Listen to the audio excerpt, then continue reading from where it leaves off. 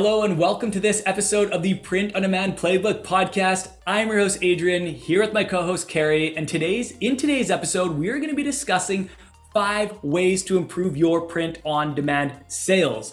These are probably the 5 areas that we get asked about the most. So we have decided to take a deep dive on each of these areas. And I think you're going to be very surprised by the one area that we actually both think is the most important and most overlooked.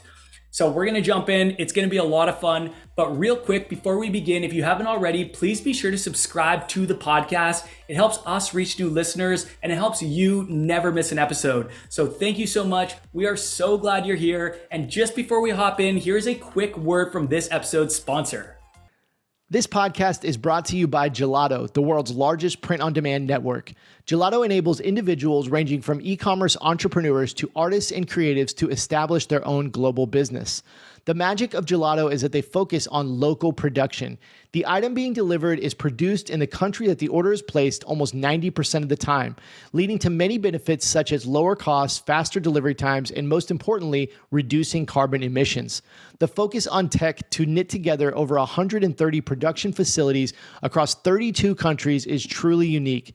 Thanks to this, they currently have the highest customer satisfaction score in the print-on-demand industry on Trustpilot. To check them out for yourself, go to sixfigurefounder.com/gelato and use the discount code PODPlaybook, all capital letters, to get 60% off your first order when placed within 72 hours. That's the number 6figurefounder.com/GELATO. You can also find the link and discount code in the podcast show notes or in the video description on YouTube.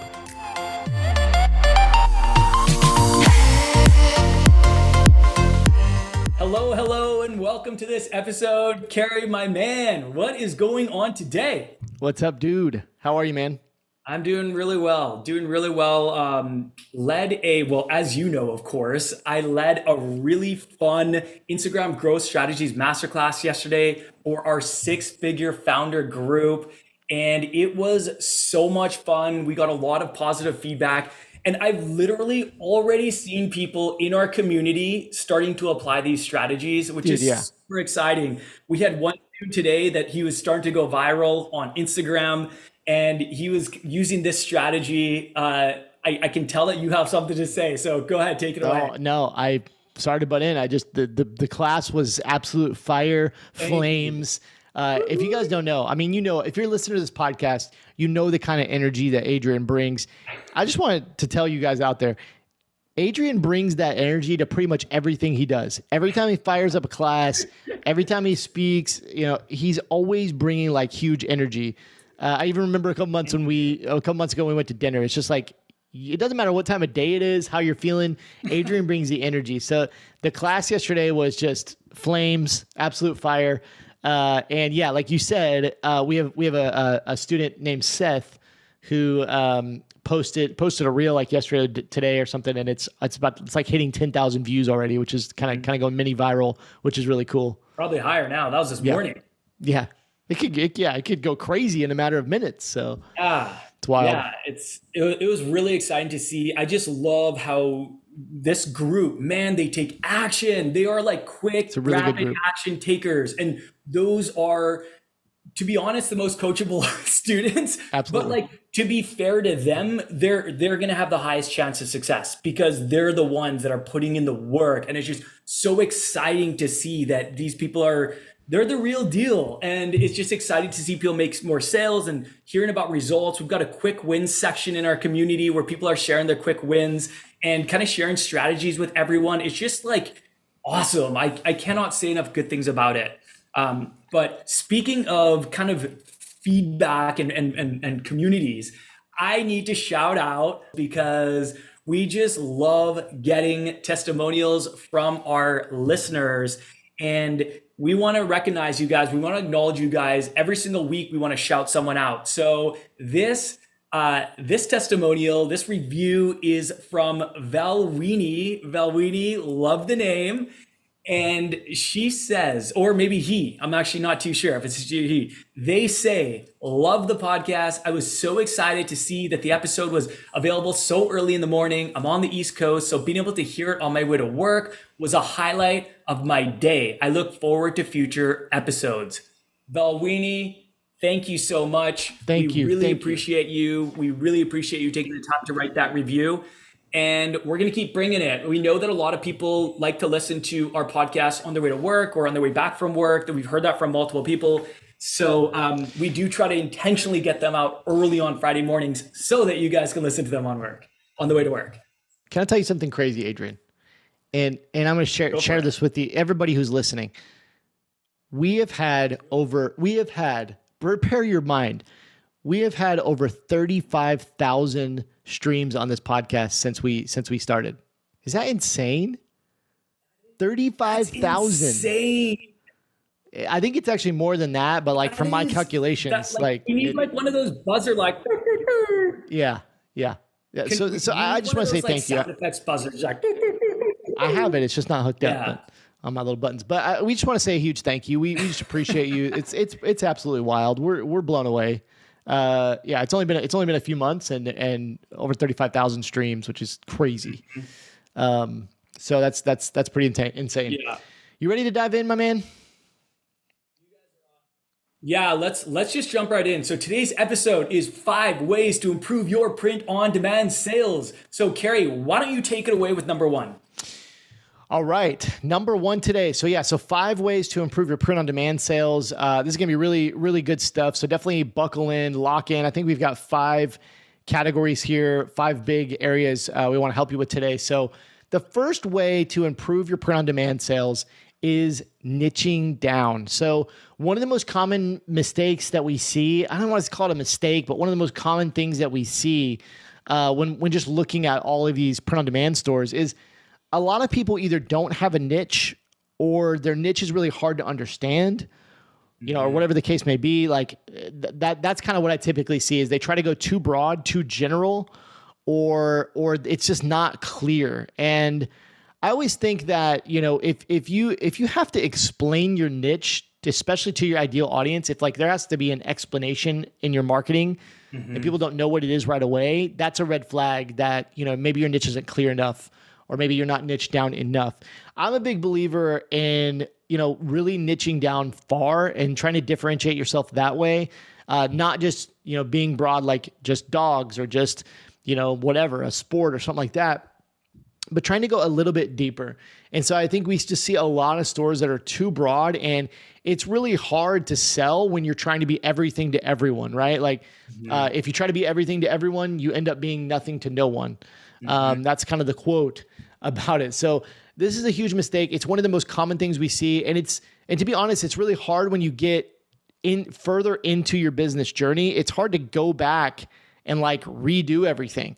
So it's always one of those things where I'm like, if you can niche down at the beginning, get that foundation at the beginning, get the right niche, be niched down, at the beginning, it'll make things a lot easier. And as you go, and especially as you're doing your marketing, it makes it so much easier when your niche is super clear, super easy to understand. It just makes it easy to market. And when it's not, it's really hard to market. You're trying to figure out who's my customer, what are they interested in, and how do I market it? But it makes everything really simple when it comes to marketing when you have a clear and easy to understand niche. Yeah, 100%. Like your goal should be to plant your flag in the sand and try to become the king or queen of the niche, whatever.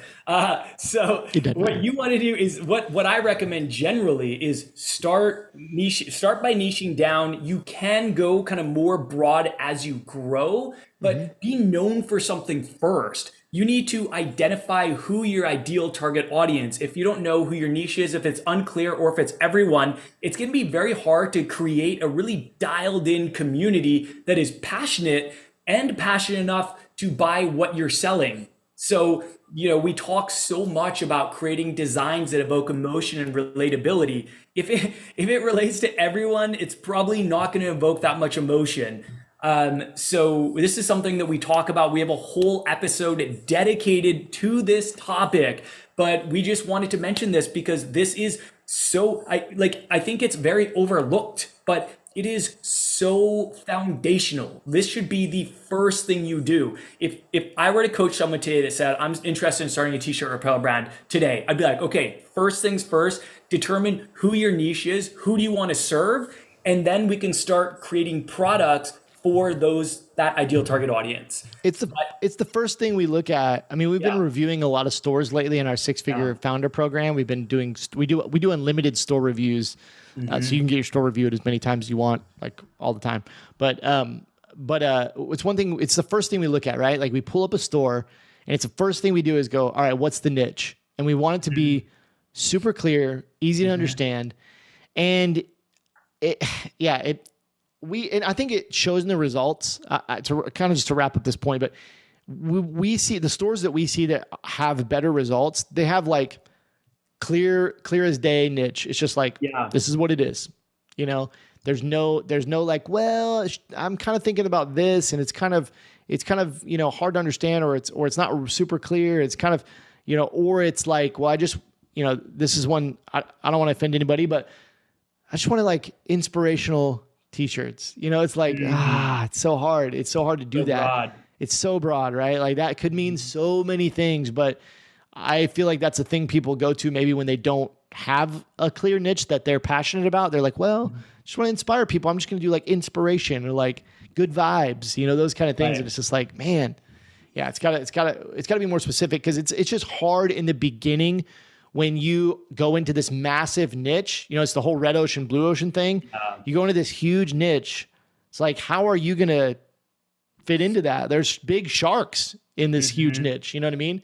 But niching down and serving a smaller group of people in the beginning, you can start to get momentum and traction and sales a lot quicker, because you're not as small, right? In a smaller niche. Right. Exactly. No, I totally agree. And it's not saying don't do inspiring shirts. It's just saying do inspiring shirts for a very specific audience. Yeah. You know what I mean? Get more specific, dial down a couple layers. Maybe it's inspiring shirts for moms who love to, I don't know, run or something. Yeah. I don't know. I'm just like, I'm just thinking on the spot here, but like add a couple layers to that, because it's just, inspiring shirts are everywhere. I walk into Target and I see inspiring shirts. You walk into Walmart, you see inspiring shirts. It is so hard to create a very strong, emotion-evoking, inspiring shirt that isn't everywhere, kind of, So, that is probably one of the ones I see the most commonly, where it's like, it's tough. You're fighting an uphill battle because you just have such a massive amount of competition out there.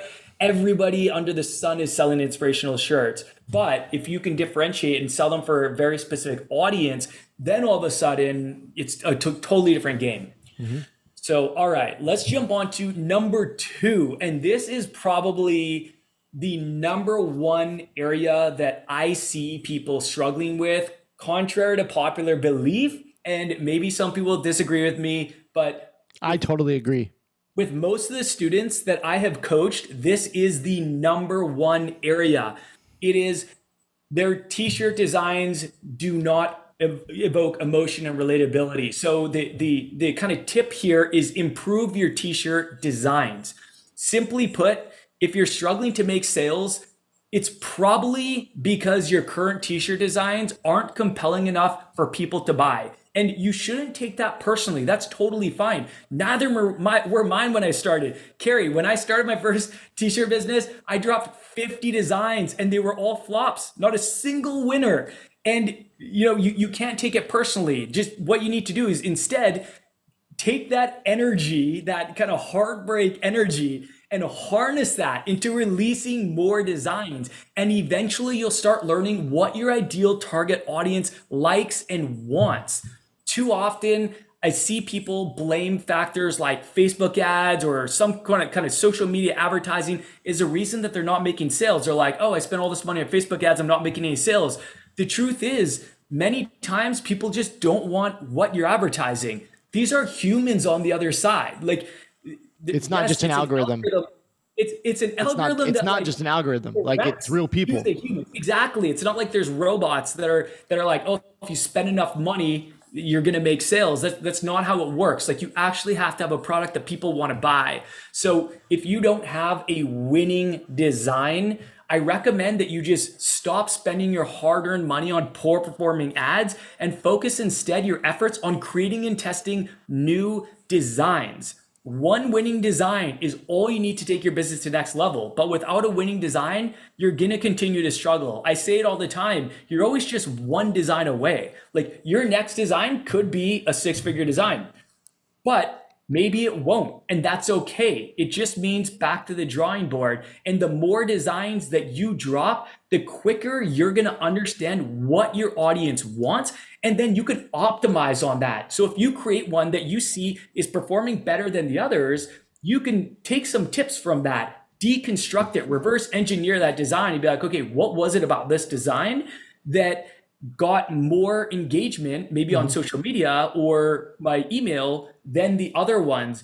Did it evoke emotion and relatability? Was it funny? Was it, did it pull on your heartstrings? What was it about this design? There's something there. And what you can do is you can just keep tweaking until you find what works. And then when you do find what works, you can literally just double down and ride that for so long. There's so many things you can do. You can remix it. You can repurpose it. There's so many things that you can do with the design. You can come out with trending colors. You can put it on different products, but you have to get there first. And that's why I'm very passionate about this point. Improve your t-shirt designs. And the solution here is just keep dropping designs until you find what works. Eventually you're gonna find what works. If you have a niche specific design and there's a community for that product, then eventually you're gonna find what works, but it can take time. So you just need to be patient. Don't take it personally and just keep learning as you go. Yes. So good, dude. First thing I would say, just a quick tweak. We're talking about print on demand sales. So this applies to like not just t-shirts, any right. Print on demand products you're selling. Your design is really is the biggest part of it.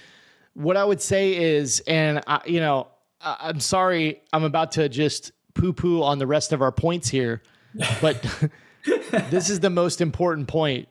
I have seen some really, really bad websites that are making crazy sales.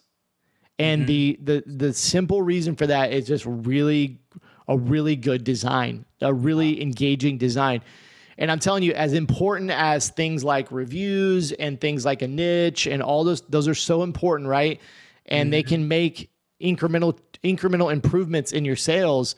As important as those things are, if you have a winning design that really grips people, that people cannot say no to. I mean, think about that. If you can create designs that make people say, I have to have that, they will look past all the other things to get that design, to get that product or t-shirt or whatever the case may be, right? If it resonates with them on that level.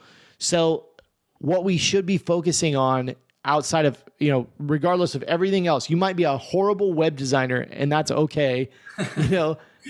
Focus on your designs, the best designs that you can possibly get, doing the market research, testing enough designs so that you can find what works.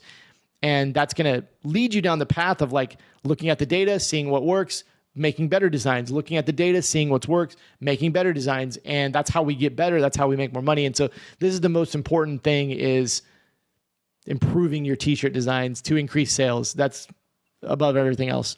100%. And just going on that point that you said about, you could have a terrible website and still have a lot of success with if you have a winning design. The same goes for ads. I have seen some atrocious, cringeworthy ads that are killing it. It's like the product is so good. Exactly. People will overlook things if it's something they want and need. I've seen some sketchy ads and they're just really bad. In so many ways, but if they're selling something that people want, they will make sales. So that is one of many reasons why this is so important. You need a product that people actually want to buy before everything else will work, like your website and your design and your niche and whatnot. So Yep. all right, let's jump into number 3 of 5 ways to improve your print-on-demand sales, and that is improve your creatives. And by creatives, I am referring to the imagery that you use for your products and your ads, as well as the ad copy and call to action that you use in your ads. So personally, I've always found that imagery, and I think Carrie, you'll agree with this, imagery is so much more important than the ad copy itself. I mean, people can argue this if they want, but honestly, at the end of the day, the image is going to be the first thing someone sees. That is what is going to stop the thumb, that stop the scroll when someone is scrolling through social media. And you could have the best copywriting in the world, but if people don't like the image enough to buy the product or to even stop and look at it, it's not going to make any difference. It's really not. And one of the most common issues that I see is that either the imagery itself is very poor quality, or the design is too small or partially hidden.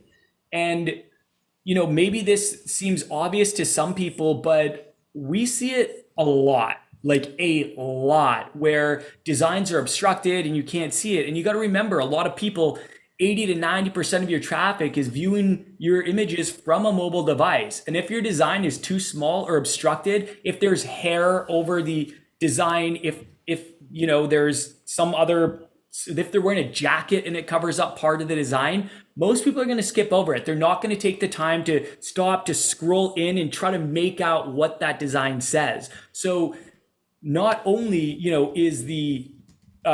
not only is the quality of the image important, but you also just want to make sure that it's the hero of the image. You want to make the design the hero of the image, and that's a way to improve your creatives.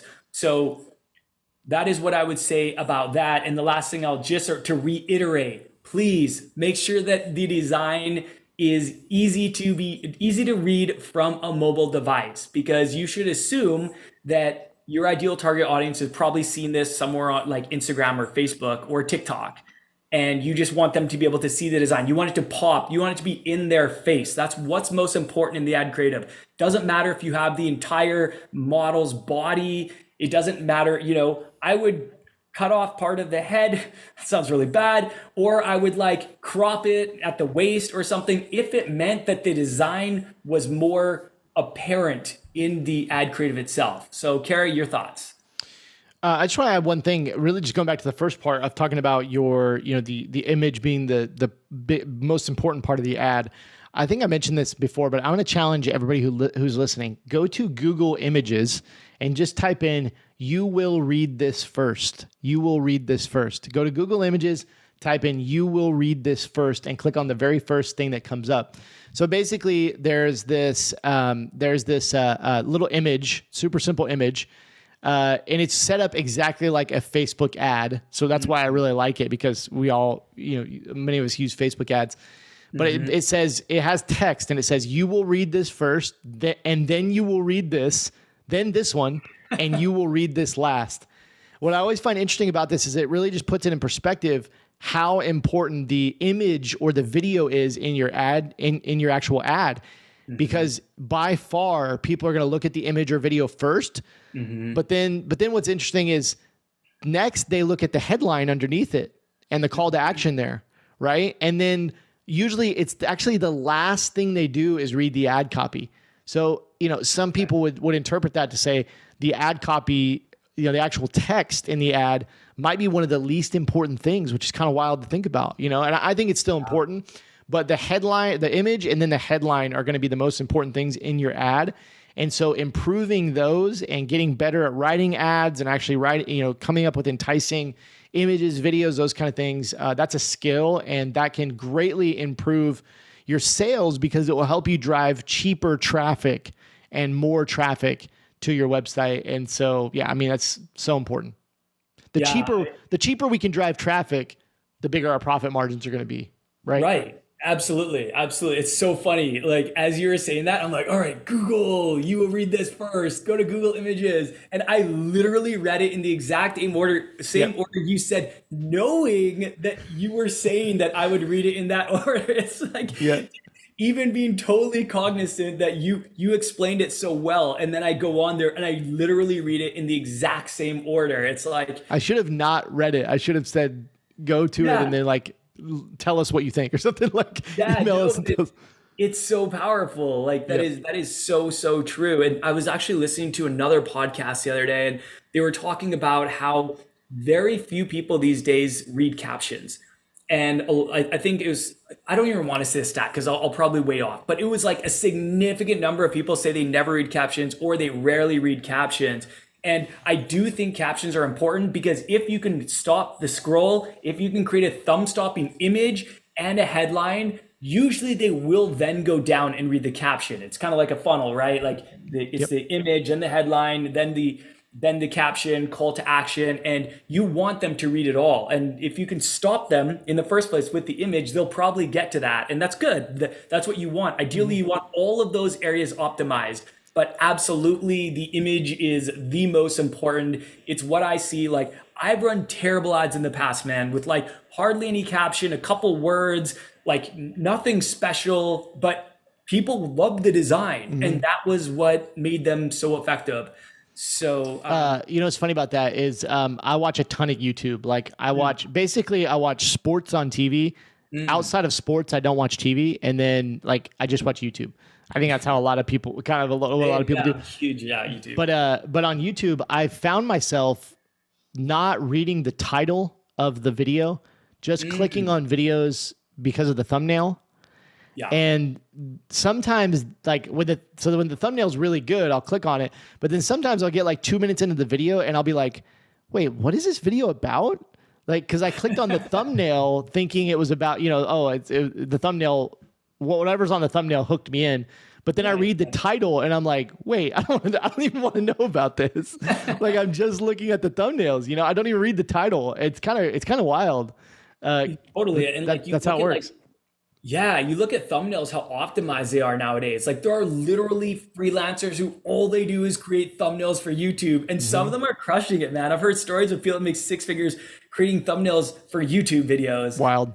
for other people, and there's like a kind of a science to it. So you're definitely right, and I really think the same goes for social media, like on Facebook, Instagram, TikTok, that kind of thing. So For sure. Well, yeah, I mean, yeah, even like thinking about TikTok or Reels, it's like all you do is scroll. Like, does Right. anybody read the caption? I mean, maybe every once in a while. I read the comments more than the captions, Right. but you're literally just swiping through videos. But yeah, one thing I like to do, little pro tip here. I think a lot of people do this. It's not like, ooh, I created it or anything. But one thing a lot of people like to do is if they want to stimulate engagement, which every algorithm loves, what they'll do is they'll ask the question in the video. So if you're doing a reel, if you're doing a TikTok, even if you're on YouTube, instead of writing the question in the caption, which a lot of people are not going to read, at the end of the video, ask a question and ask the viewers to comment below, comment in the comments.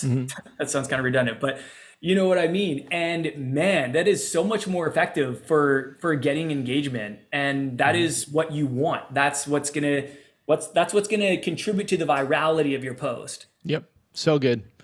All right, let's move on to number 4. Number 4 is improving your website. So, really, the main thing that we're talking about here is conversion optimization. And there's a few different areas that you can improve your website. And it's cool because a lot of these are pretty small tweaks you can make. And so, where do I want to go with this? If you think about it, if you're running ads, you're getting traffic from social media, whatever you're doing, any kind of traffic, you can run all this traffic to your website. But the reality is, if your website is not converting people into sales, it's useless. You're just going to waste all your money. And I always think of it like, any big purchase you ever made in your life, like a car or like, even a TV or something that probably a little bit bigger purchase. But if this company, if they're to drive all this traffic to say a electronics store or something, like and you come in there and you have a really bad experience with the salesperson, or they're too pushy, or, or the store's dirty, or the prices are too high, or whatever the case may be, like you go in and have a bad experience, you're probably going to leave and you're going to go somewhere else and not buy it. You know what I mean? Not buy the thing you came for. That's what always kind of resonates. I always just think of it as like a retail store. I always think of my online store as kind of like a retail store business.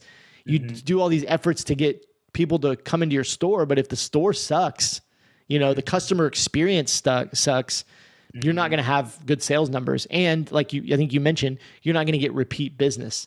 And so there's a few different things that you can think of.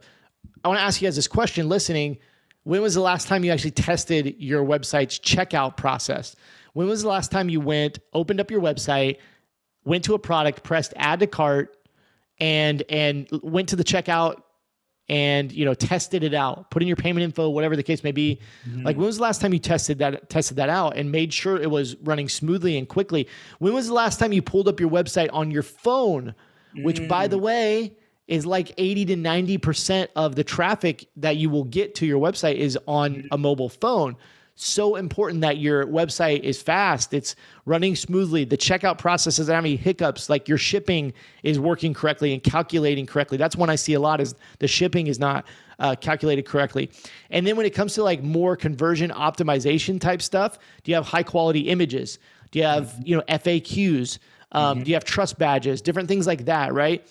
And one of the most social important proof, like reviews. One of them, that's where I was going. Is one of the most important thing is your social proof, actually having reviews on your website. And I have a few stats here that I want to mention, if you don't mind, Adrian, that I just think are really powerful. What was that? Fire away. I would love that. I think the listeners would love that too. Fire away. I'm gonna fire you off a few social proof and review stats. These blew my mind. So hopefully they kind of blow your mind. So number one, 9 out of 10 shoppers read reviews before making a purchase. 90% of people read the reviews if they're there before making a purchase.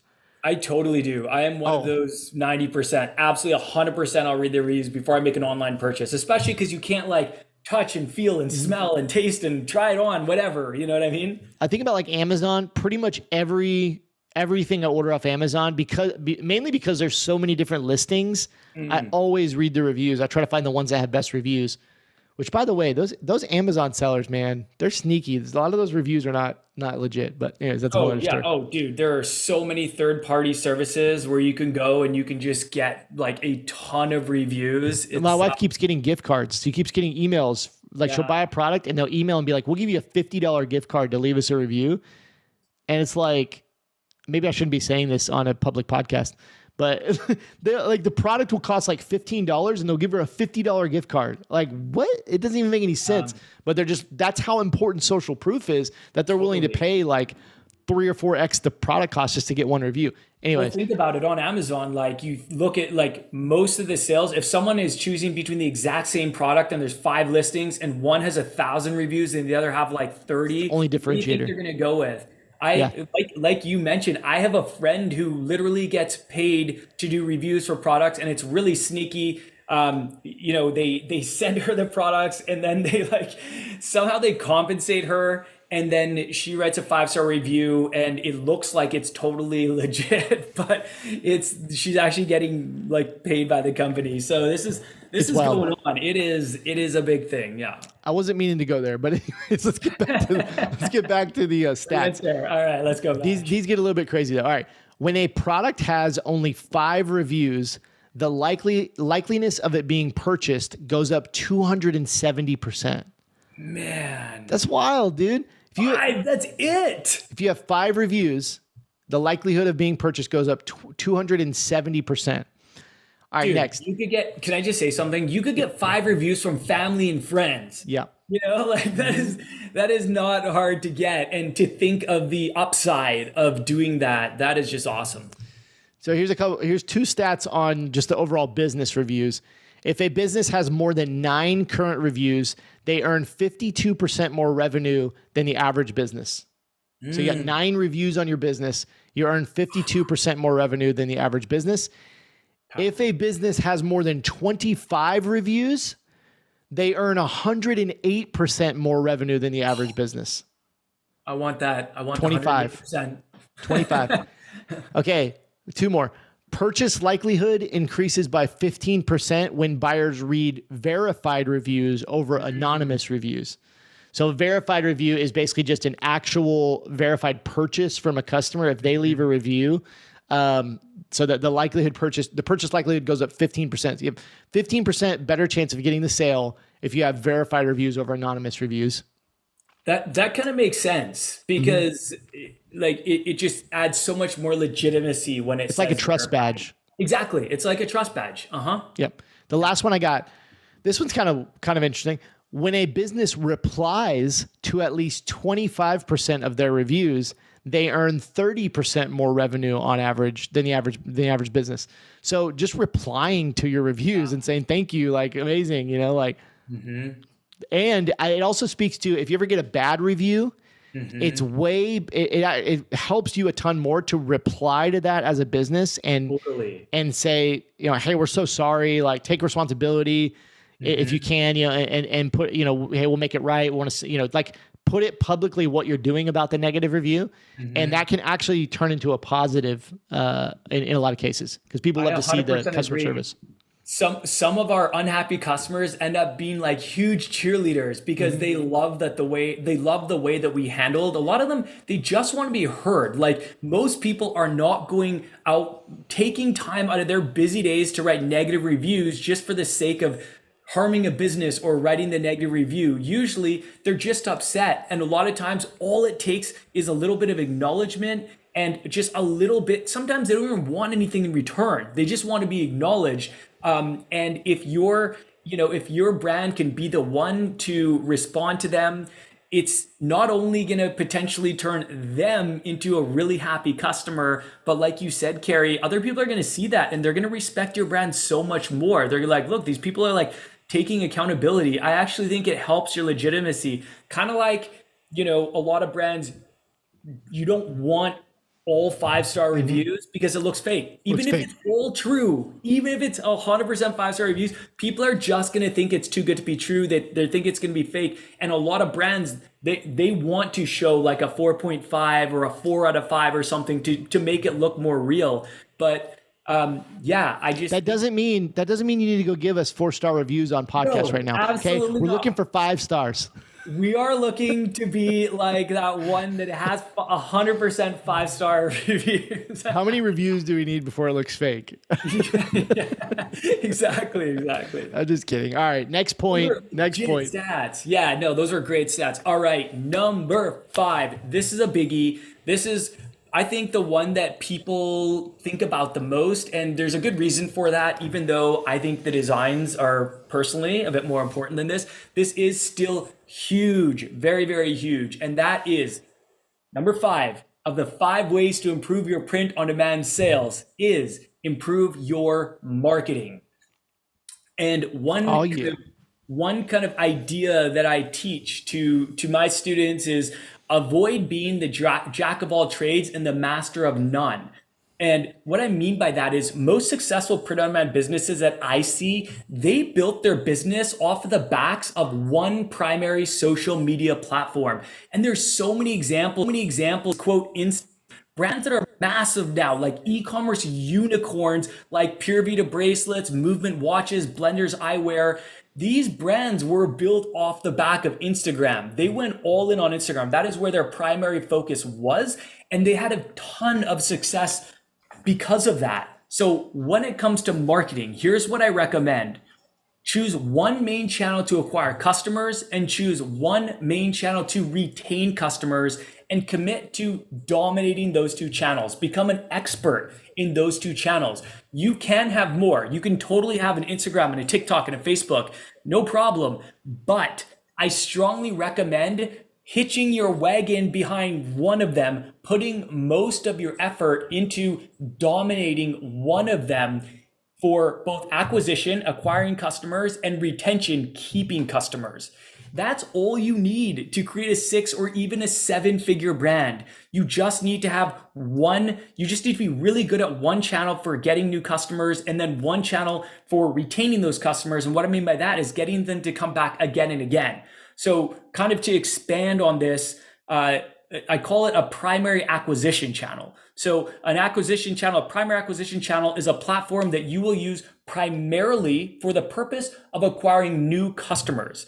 Whereas a primary retention channel is a platform that you will use primarily for the purpose of retaining customers and encouraging them to purchase on repeat. Because we all know that the profits are in the repeat sales. That is where the real money is made. So when it comes to acquisition channels, there are actually so many that you can leverage, but I generally recommend starting with social media since it's free. There are a number of ways to get in front of a lot of people. You can connect with niche specific communities and you can chat directly with your ideal target audience. You can DM them, you can comment on their feed, you can comment on their stories. There's so many ways. And you actually sometimes even hear stories of people doing this with like celebrities. They'll reach out to a celebrity, they'll DM them on social media, and surprisingly, some of them will actually get responses.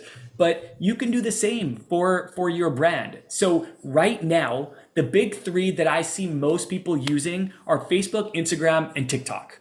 Would you agree, Carrie, that those are kind of the big 3 right now? Like those are most successful e-commerce brands today that are crushing it on social media. Their primary acquisition channel is almost always either Facebook, Instagram, or TikTok. I rarely see any others. I'm sure they exist. Some that use Pinterest or Snapchat, Twitter, or Twitter, or a blog, but honestly, like more than 9 times out of 10, the successful brands that I'm seeing, the ones like the people that we coach, it's Facebook, Instagram, and TikTok. Yep. So yeah, absolutely. So, and then for the retention channel, the primarily retention channels, like I said, the purpose of them is to retain existing customers. So you bring your customers in with social media, you introduce them to your brand, you get them to follow you, then you convert them into a customer, you collect their email when they visit your website, and then you use your retention channel to remarket to them. And the most popular ones by far, the most popular 2 retention channels that I see are email and SMS. And I think they're both great. I use both of them. I recommend that everyone start with email and then introduce SMS as a next step as you continue to grow. Because I want it to be simple for people. We want to create a very simple process that will get people results quick, and then they can kind of expand as they grow. But you don't want to spread yourself too thin at the beginning. That's why we say 1 primary acquisition channel, 1 retention channel. That's all you need. Carrie, your thoughts. That was a mouthful, man. You crushed it again. That's a lot. Yeah. I need some water. No, instead of really like adding to what you said, I just want to talk about consistency for a minute, because I don't know, that was the thing that clicked for me at some point in this journey about everything is like, you know what I think it really was doing YouTube. I think that was the biggest thing, which is kind of weird because, I mean, obviously, like when I started my first apparel businesses and, had some success and everything, but I think one of the reasons that I had struggles, one of the struggles I had in my apparel business was consistently getting sales, like consistently having revenue each month. When I went through some, I had this whole nother story, but I went through some rough times with the apparel business and everything before I really got some consistent momentum. And I think what I didn't know yet was like, you have to do your marketing consistently over longer periods of time. Like I was doing email marketing when it was convenient. I was posting on social media when I felt like it, and it's like the consistency is so important. And when I started putting out videos on YouTube, and I know this is not necessarily related to t-shirts, but it's just to kind of show this. When I started putting out content on YouTube, I committed that I was going to put out a video each week, every single week, no matter how many people were watching. And it's taken me 3 years just to get to 20,000 subscribers on YouTube, which is not a crazy huge number, but you can see the consistent growth with just consistent videos each and every week. And when it comes to social media, So what I do now is anything new that I'm going to try, I try to set in place a 30 to 60 day timeline to be consistent over 30 or 60 days, and don't even look at any of the data or try to analyze it until that period is up. So if you're out there right now and you said the first step, you say, I'm gonna get my marketing strategy down, one platform, etc. The first step, where are your customers, potential customers, already hanging out, right? And as you mentioned, Facebook, Instagram, and TikTok are going to be the three big ones. It could also be Pinterest, it could be Twitter, it could be Discord, or it could be Reddit, or these aren't necessarily all social media platforms, but you need to make a list of where your ideal customers are hanging out. Mm-hmm. Choose one platform, okay, and then say, for the next 60 days, hell or high water, no matter what happens, I'm putting out at least one unique piece of content each day. If you can do two, do two. Okay. It's all about volume in the beginning and testing all these different things and trying to see what works. And you tell yourself, I'm not even going to care about views, comments, likes. I don't even care for 60 days. I'm just going to put out 60 pieces of content, one piece per day for 60 days. And sure, you're going to make adjustments as you go. Sure, you're going to see if something's starting to work, but you talk about this so often, so often we give up before the miracle, right? Like we give up when we're 3 feet from gold.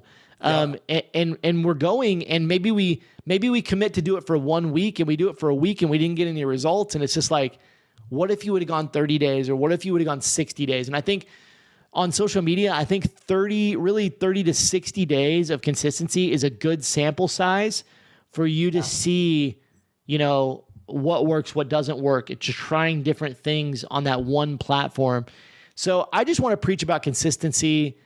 I think in not even just business, so many areas of life, consistency. If you want to get in shape and you're out of shape, you can't just go to the gym once tomorrow and then be ripped next week.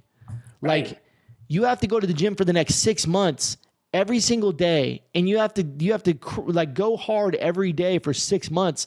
Do you think you're going to see results after 6 months? Heck yeah. It's all about the consistency, right? But you might not see results in 2 weeks, if you give up after 2 weeks, right? Same thing with diet, same thing with investing, right? Any great investment advice or investor will tell you, their advice will be, most of them, I should say, hey, just it's actually the boring way is the best way, right? Just dollar cost average every day, consistency. That way you're going to hit the lows of the market and the highs of the market, and over time it's going to average out. You're going to make tons of money, and over a long period of time. So it rings true in so many areas of life. But I think social media, pick one channel, one strategy, and commit to do it consistently over a longer period of time. Make adjustments as you go, but do it every single day. I promise you'll see results. And if you don't see direct sales, you'll see things that you can pick up on that you can then do more of and analyze the data and then make better decisions and make better content. And you'll continue to get closer and closer to your goal. You just got to commit to be consistent. Yeah, man, that was so well said. Consistency is so key. And there is a quote that I absolutely love. I think it's from Atomic Habits by James Clear, which is one of my favorite books of all time, by the way. Highly recommend if you're an entrepreneur and you're looking for a book, like a good entrepreneurial read, Atomic Habits. But I think it was from that book where he says, detach from the result and focus on the process. And yes. I absolutely love that, because I think people get so right. Like that hit home for me. I was like, man, that is so true. So many people get hung up. They'll post for like 5 days and they'll be like, oh, I'm not getting results. It doesn't work. It's like, it was crickets for me too after 5 days. It took me 8 months of posting consistently, and like some people are going to see results a lot faster than that, but some people it's going to take time. If you commit to consistency, you're going to see results. It's just a matter of time. So I couldn't agree, man. That was just so well said. And I'm glad you brought that point up, because I think a lot of people, well, sadly, I feel like print on demand gets kind of a bad rep as like a get rich quick scheme, which it absolutely is not. Like this not is how we teach it, especially not how we've done it. And how I think how we teach it is like, me and you are much more passionate about helping people build long-term sustainable brands and businesses, not just like, I'm going to throw up 100 designs on Amazon and try to make a few dollars. That's not sustainable, you know? Totally. Not hating on you if you do that. We love you, but yeah, no, but like you with YouTube, that's exactly what I did for my coaching business on TikTok. I actually did my own 30-day TikTok challenge. I said, I'm going to post a TikTok every day for 30 days, and I'm just going to see how it goes. And I just told myself that quote: detach from the result, focus on the process. Whether it's I get one view, I'm going to keep going for 30 days. I'm going to give it at least 30 days, but I knew I was going to keep going. I just wanted to like kick it into high gear. I just want to start off really strong. And I continued to be very consistent after that. But I told myself it's always good when you set the goal, because then you feel more accountable to it, right? So I set that goal, and I remember like at the beginning, it was discouraging. I kept posting TikToks and it was just like crickets. But then like all of a sudden, because I was posting such a high volume, I started seeing that some were performing better. And I was like, oh, success leaves clues. I'm going to reverse engineer why this probably did better than the other ones. And I'm going to try to create more content like that. And I optimize. And within a year, I grew from 0 to 15,000 followers. And maybe that's not much for a lot of people, but this was during a time that people told me it was very hard to grow on TikTok, that it wasn't as easy as it used to be in the old days. And everyone said like those days of going from 0 to 100,000 overnight are over. And I was within 1 year, even with taking some time off from posting, I was able to get to 15,000, which I was happy. That was life-changing growth for me. That is how I got, sponsorship deals. That's how I got students. That's how I met you, Carrie. Like you knew who I was because of my TikTok, but it all started with a 30-day challenge, and I continued to remain consistent, and I'm still consistent to this day because that is my primary acquisition channel. So kind of bringing that full circle, I decided, wow, like I'm seeing some success here. I'm going to dominate this channel. Like I'm going to commit to dominating this channel. And it's been amazing. And the exact same thing can happen for you for your business. But you need to know, like, don't expect overnight results. Most people don't get those. Even the most successful brands, a lot of them didn't get overnight results. Just like any legitimate business, the growth comes with time and consistency. So yeah, so good, dude. Yeah, I think I was going to say something else, but I can't remember. Oh, I was going to say, to add on to what you said a little bit earlier, just think, I just want you to think, if it's literally as simple as if you put out 30 pieces of content, one every day for 30 days, think about the sample size you have that you can literally just go look at the data. What got the most views over these 30 posts? Then from there, you just go, all right, these 3 posts were my best performing posts. So now I'm going to do another 30 days, but I'm going to post more posts like these for the next 30 days, right? And those, in theory, will do better. And then you look at the next 30 days and you go, okay, these were the best ones. Let's tweak and let's tweak and let's tweak. That's how this game works. That's literally the same thing when you're running ads. You run a bunch of ads and you go, all right, these did the best. Let me run more ads like that. You look at your designs, you go, all right, these designs did the best. Let me make more designs like that. That's how this game works. And like we said, if you give up after 5 days, there's not enough data there to know anything. I don't know anyone who's had success after 5 days. I don't even know anyone who's had success for 30 days. Like this, like overnight success is a myth for the most part. In my opinion, most people that come across as overnight successes, even if it wasn't in that industry, usually they've got years of experience in something else. I remember there was this really successful kid in e-commerce a couple of years ago, and it was like, there were headlines like, oh, this 17-year-old makes 6 figures with his e-commerce business. And I learned more about him because he was a really interesting dude. And I found out that he had been like selling on eBay since he was like 12. He was like 7 years deep in the game or 5 years deep in the game before he actually really took off with his e-commerce brand. Yeah. And so many times that is the story that you hear. If you actually talk to the person, most of the time they will say they were not an overnight success. They're like, no, I've been working at this. Even if it was like doing different businesses, I've been trying to be an entrepreneur for like 5 to 10 years. And I was flipping iPhones at like 18 or 19, like buying them on Craigslist and flipping them on eBay, doing it with iPhones. That's one of my first endeavors. Yeah, I had so many failures before I got into apparel, man. It's like multiple failures. So yeah. Anyways, yeah. Great episode, dude. I think that about wraps it up. Any final thoughts? No, I think that is a lot. I don't want to overwhelm people too much, but I hope people really enjoyed this. Let us know what you guys think. And this was a lot of fun. See you guys in the next one. Take care. Bye-bye.